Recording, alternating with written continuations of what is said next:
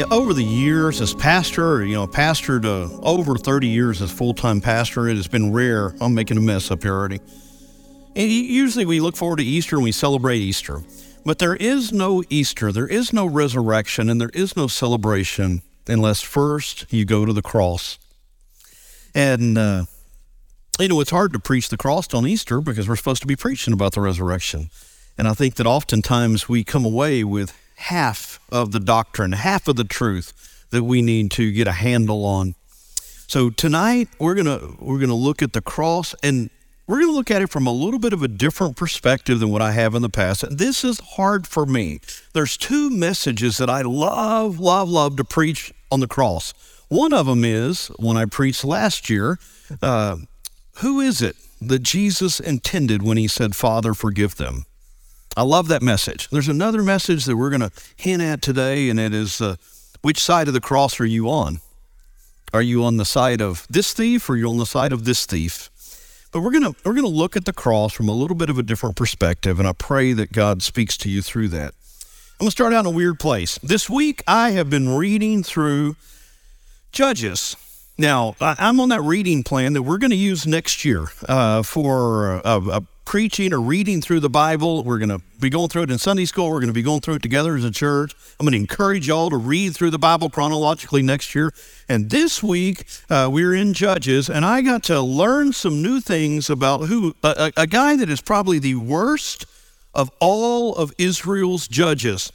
A guy that from childhood, I was kind of taught was some type of superhero of the faith, Samson. I had this image of this, muscular guy that looked a little bit like Thor, who could rip down pillars of buildings and who could kill hundreds with a jawbone. And as I've read through Judges 13 through 16, 17 this week, I've learned that Samson wasn't really a hero at all. In fact, it's really kind of confusing because Samson is one of the few people who was... the Nazirite vow, I'm going to have to say, was applied to him before he was even born. His mother was not able to have children, and an angel of the Lord came to his mother and said, I'm going to give you a child, but you're going to take the Nazirite vow while you're pregnant, because your child is going to be a Nazirite from birth, which meant that he was going to follow certain restrictions that were stricter than any of the other legal restrictions that any of the Levites or anybody had to follow, and God was going to use him to accomplish some things in the life of Israel. Now, ultimately, God still used Samson to accomplish some things in the life of Israel, but not because Samson was a good guy or a good judge. In fact, from the very beginning, so the earliest stories, Samson was breaking his vow time and time and time again. He kills a lion. He's not supposed to touch anything dead. He kills a lion, rips it apart, goes into town, comes back out. The bees have come to the lion. They've built a honeycomb in it. He reaches inside the dead lion and takes out honey to eat. He's not supposed to touch anything dead. So you just continually see him continually breaking his vows. He breaks his vows by getting together with harlots. He had a horrible appetite for lust that he just kept given into that was tearing him down. Eventually he ends up with this Philistine woman. I'm gonna cut this short because I want to get to the point. He ends up with Delilah, who doesn't love him at all apparently, and she is basically a paid spy. She's going to be given somewhere around the equivalent of $30,000 to $40,000 if she can find out his secret to his strength so that she can have him killed. All of this time, when you read Samson's words, he speaks of God, but he always uses the generic word for God, Elohim. This is the same word that the Philistines use for their God. It's just like us saying to God, and not the God of the Bible, but it could be like any old God out there, the God of the Hindus or the God of the Muslims or the pagan gods that were idols. He just continually refers to God with a little g, God. It's as though he has no personal recognition or no personal relationship with Yahweh, the one true God, until. And this is the reason that I use this illustration today, because at the end of Samson's life, if you remember the story, Delilah finds out the secret to his strength. And I'll pause to say, I think I've also decided he is the dumbest man in Scripture. And not only does he have all kinds of other sinful addictions and habits, but he is just dumb. 3 days in a row, Delilah asked him what his, how he could be bound or how he could lose his strength. And he lies to her, and she does it. And then she cries, and he says, and then she asks him again, and he tells her something. And eventually he tells her the truth. What does he think's going to happen? He's just dumb. And eventually he loses because he gives up the truth. His eyes are gouged out. He's turned into a slave. He's made to do what was very demeaning work in that day by the Philistines. They beat him, they torture him, they make fun of him. Eventually they're having a big celebration to their God, using that same word that Samson is up to this point used to refer to his God. They bring him into this temple that's filled with hundreds of Philistine men and women, and they're going to tease him and make fun of him. And we remember the story growing up is, he's blinded, and he asks the guard who brings him in there to lean him up against where the pillars at the center of the temple are, and then he pushes those pillars out, and the whole thing caves in, and he dies, and everybody dies. And in some ways, he kind of fulfills the purpose for which God created him. He made the Philistines pay for what they were doing in Israel. But there's a little tidbit in there that I had never seen before. Right before he does that, he prays. And when he prays, it says, the scripture says he calls out to the Lord. He calls out, and the Hebrew word there is Yahweh. And his prayer is, Yahweh, please remember me. Strengthen me just once more. With one act of vengeance, let me pay back the Philistines for my eyes. This is the first time that Samson has ever called God by name. He's at the end of his life. He's at the lowest of lows. He's blinded. He's weak. He's completely powerless. And in the last breaths of his life, he calls out to God by name, and God answers his prayer. My mind immediately went to the thief on the cross. Immediately. Now, I don't know that Samson was saved. I don't know if he truly had faith. There's something interesting going on there because he had never called out to God personally before, and that day he did. And maybe it took him being blinded and tortured and beaten and weakened to come to a place where he was willing to recognize the God who had blessed him all of those years before, even when he was running from God. There's a whole other incredible message in that. But here's the beauty, and this is the reminder. That thief on the cross had not lived a day, not one single moment of what we would consider to be a godly life. But on the last day, while he's on the cross, already with the spikes driven through his wrist and through his feet, suffering before the world to see, stripped naked out there on the outskirts of Jerusalem, that one thief looked to the God of the universe and called his name. And Jesus said, yes. That's the difference that Christ makes when we call out to him personally. The title of the message tonight is The Cross Changed Everything. The cross changed everything. Matthew read all the way through Hebrews chapter 9 and as a part of our worship service. The message tonight is going to come from Hebrews chapter 10, just 7 verses 19 through 25. And this is a picture for you and I of the difference that was made by the cross.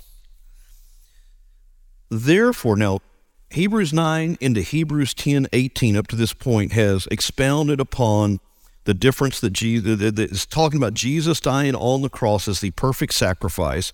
There's never another sacrifice that's needed. Jesus' death has offered us the forgiveness of sins. The middle of chapter 10, you have these words, this man, Jesus, offered one sacrifice for sins forever and sat down at the right hand of God. He is now waiting until his enemies are made his footstool. For by one offering, the cross, by one offering, he has perfected forever those who are sanctified. That's you and me. By that one offering, by the cross, he has cleansed us by his blood, and we receive forgiveness of sins that last forever. Therefore, verse 19, brothers and sisters, since we have boldness to enter the sanctuary through the blood of Jesus, he has inaugurated for us a new and living way through the curtain, that is his flesh. And since we have a great high priest over the house of God, let us draw near with a true heart in full assurance of faith, with our hearts sprinkled clean from an evil conscience and our bodies washed in pure water. Let us hold on to the confession of our hope without wavering, since he who promised is faithful. And let us consider one another in order to provoke love and good works, not neglecting to gather together as some who are in the habit of doing, but encouraging each other, and all the more as you see the day approaching. Verses 19 through 21 are kind of an introduction to three commands that he's going to give us here in this paragraph. That introduction builds upon the cross. Because of what Jesus has done on the cross, because of his sacrifice, we, brothers and sisters, are forgiven by his blood. The emphasis in this text is not necessarily on have boldness, and generally when I've read this or I've heard it preached, that seems to be the emphasis on the first part, but the emphasis in this text is on the blood of Christ. Because of the blood of Christ, we can have boldness to come into his presence. Christ's sacrifice has opened the door for us. It is the blood of Christ that gives us boldness to come into the presence of a holy God. It is his torn flesh that has opened a new and living way into the presence of God. And you see that right here in this text. It is his blood that gives us boldness. You and I have no right to come into the presence of a holy God. Our sin disqualifies us from any kind of relationship with a God who is perfect and pure and holy, whom we in our sin have offended. But Christ's blood washes us clean of our sins so that we can come into his presence.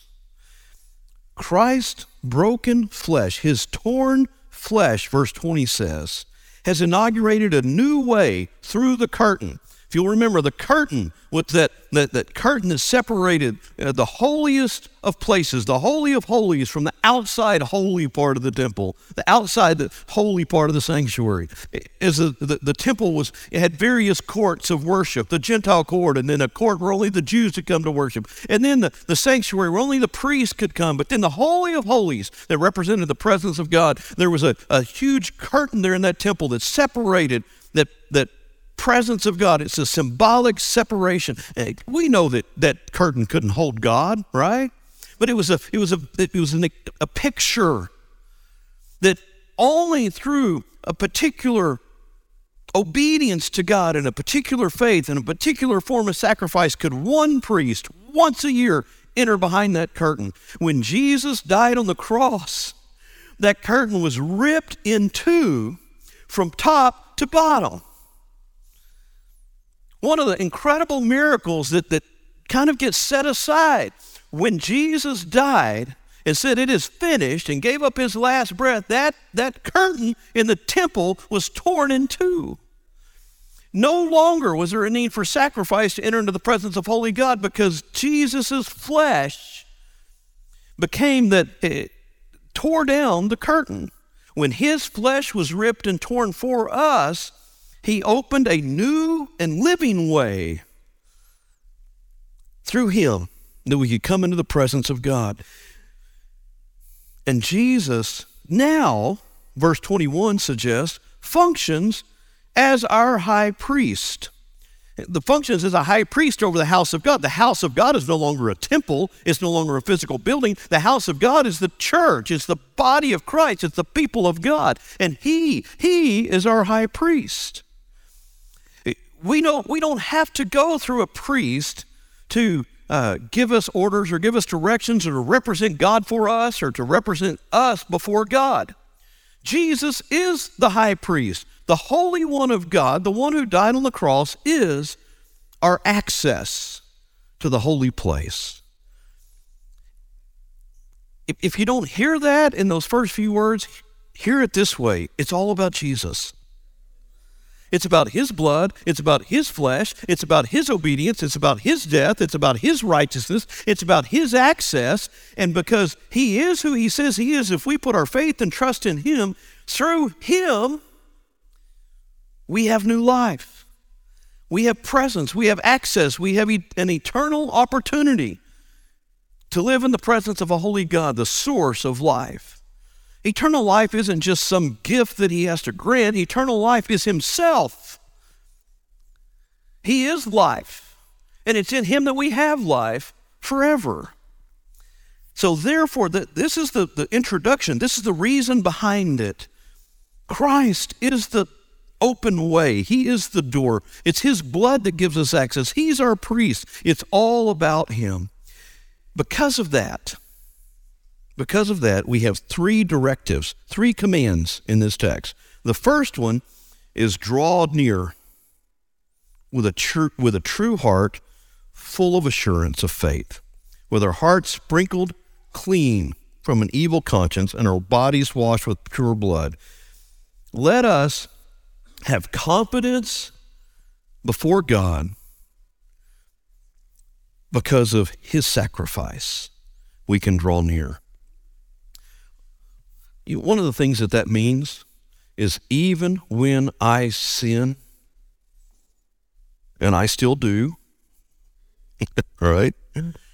Even when I sin, I'm never disfellowshipped from the family of God. Because it wasn't about my goodness that allowed me into his holy presence in the first place. It's about his righteousness. And so I can always, from the day that I put my faith and trust in Christ as a 12-year-old boy, from that day forward, I can come with confidence with my prayer and with my worship into the presence of a holy God. Even when I'm at my worst, I still can come with confidence into the presence of a holy God, full assurance that I have a Father who loves me, that I have access into his presence, full assurance, because it's not based on my faithfulness or my goodness. It's based on his, and his goodness never fails. We can trust his righteousness, not ours. Second, so the first one is we don't ever have to worry about access. We don't ever have to worry about being able to come before the Holy Father because the cross, his death on the cross has made the difference. We have access into the presence of Holy God. We can walk in a relationship with him every single day, even when we're at our worst, because of the cross. Second, we can hold on with faith, even when we fail, because he is faithful. He says, let us hold on to the confession of our hope without wavering. Even when we fail, we can hold on to him by faith, because it's not based on our ability, it's based on his ability. Verse 23 refers to he is the one who promised, and he is faithful. See, the truth is we confess our hope in Christ. We say, I'm going to hold on to him, and I'm going to live for him, and I'm going to walk with him, and then we fail. And we think because we fail, something has cut loose. Nothing's cut loose, because our hope isn't based on our ability to hold on to him. It's based on his ability to hold on to us. That was settled at the cross. Paul put it this way in Galatians chapter 3. Right after he expounds on the cross in Galatians chapter 2, in Galatians chapter 3, verse 1, he turns to the Galatians and he says, you foolish Galatians, who's bewitched you? before whose eyes Jesus was publicly portrayed as crucified. Okay, you saw him, you know that he was crucified, and you know that you can only become a child of his. You're saved, Galatians 3:3 says, you're saved by faith. Why is it that you think you can live this life in your own strength? See, somebody's lied to us, and in all honesty, when I was a 12-year-old boy and put my faith in Christ, I kind of had the Baptist church, and really, I loved the pastor because he was crucial and helped me come to Christ, but this is basically the message I got from him as a 12-year-old boy. Now that you put your faith in Jesus, okay, you couldn't save yourself. You had to come by faith. Faith alone. And that's the only hope you had of eternal life. But now that you're saved, here's this list of things that you're going to do as a good Baptist. And here's a list of things that you're not going to do. And it's up to you to try really hard to be a good boy. Well, you know what I found out? Not only could I not save myself, I'd figured that out. I'd put my trust in Christ for salvation. I couldn't be a good boy. I had no hope of being a good boy. And so what I learned later on, as I got into college and the Lord got a hold of my heart, I learned a principle. I can't be patient. I can't be kind. I could try real hard, but I failed miserably. I can't love as God loves. I don't have joy in the midst of horrible circumstances the way that God tells me I should. But I learned that those aren't my responsibility. They're a fruit of the Spirit. My responsibility is to have faith in him and trust him and walk with him. And when I have faith in him and trust him and walk with him, he, through his Spirit, empowers me to be the young man or the man that he wants me to be. It's not my ability to hold tight to him. It's his ability to hold on to me. All he asks of me is to be obedient and love him and walk with him. That's why even in the Old Testament, Paul uses that as an example over and over. Abraham was saved by faith. David was saved by faith, not by his good deeds. David would go to hell if it's based on his deeds. He's saved by faith. Our hope is not in our goodness, it's in his goodness. Our ability to hold on until the end without wavering is not based on our strength, it's based on his strength. So let us, he says, hold on to the confession of our hope without wavering, because he who promised is faithful. That's the difference the cross makes. Jesus went where we couldn't go. Jesus did for us what we couldn't do, so that we can have a relationship with his Father, come into the presence of his Father, something that we can never do on our own. And then third here, he says, let us consider one another in love and provoke one another to good works. Here's the bottom line. The cross enables us to have a new kind of unity. The cross enables us to love and encourage one another. It encourages us to have a relationship with people that we would never have a relationship with otherwise. We would never be able to get along with. The cross allows us or enables us to have a family of faith, a family of God that extends beyond and to a depth that extends deeper than blood relationships. And I guess in a very real way, we have a blood relationship. It's just not based on our blood. It's based on his blood. We're brothers and sisters because we're brothers and sisters in Christ. The cross is what brings us together. Every single one of us is in the same position without the cross. We're all on the same plane. It doesn't matter if you're uglier than me or better looking than me. We're not going to draw a dividing line here, but it doesn't matter if you're richer or you're poorer. It doesn't matter if you're smarter or you're dumber. It doesn't matter. It doesn't matter if you have better flesh. I talked about this a while back. Some of you have really, really good flesh. You were pretty good people without Christ. I wasn't. It doesn't matter if you have great flesh or poor flesh. All flesh is going to die and rot and go to hell. Every single one of us is on the same plane without Christ. With Christ, every single one of us is on the same plane. We were outside of the family, now we're in the family. We were separated from God for eternity, we're now in the same family, headed to an eternal place in glory. And it's not based on our goodness, not based on our deeds. It's based on what Christ did at the cross. And because of that, we are challenged and encouraged to love one another in this text. Encourage each other. Faithfully gather together. In fact, some of your versions will include that as a fourth command. It's really part of one sentence. It all goes together. It's not that he's commanding us, there's not a fourth command that says, don't neglect the gathering together yourselves. What he's saying is, the command is to love and encourage each other, and part of the way you do that is you come together and worship together as a body of believers. That's a part of that command, to encourage and love one another. I need you. Let me just say, coming into last night, we had a Lord's Supper service like that. And Matthew and I wondered if it'd be me, him, and Nathan here. And we knew a few deacons would have to show up because they had a job. But I don't know that I've been as encouraged by the family of God as much as I was last night when we came together to take the Lord's Supper service together on a Thursday night on a busy week leading into a holiday weekend. When we come together like that to worship a holy God, we encourage and we build up each other. I know it encourages and builds up me, and I know it did Matthew. And that's why Scripture commands us not to neglect the gathering together. I spend a lot of time with outdoorsmen. I spend time with hunters. My dad was an outdoorsman, and my dad, who had some tough things happen early in his life, stayed away from church most of the rest of his life.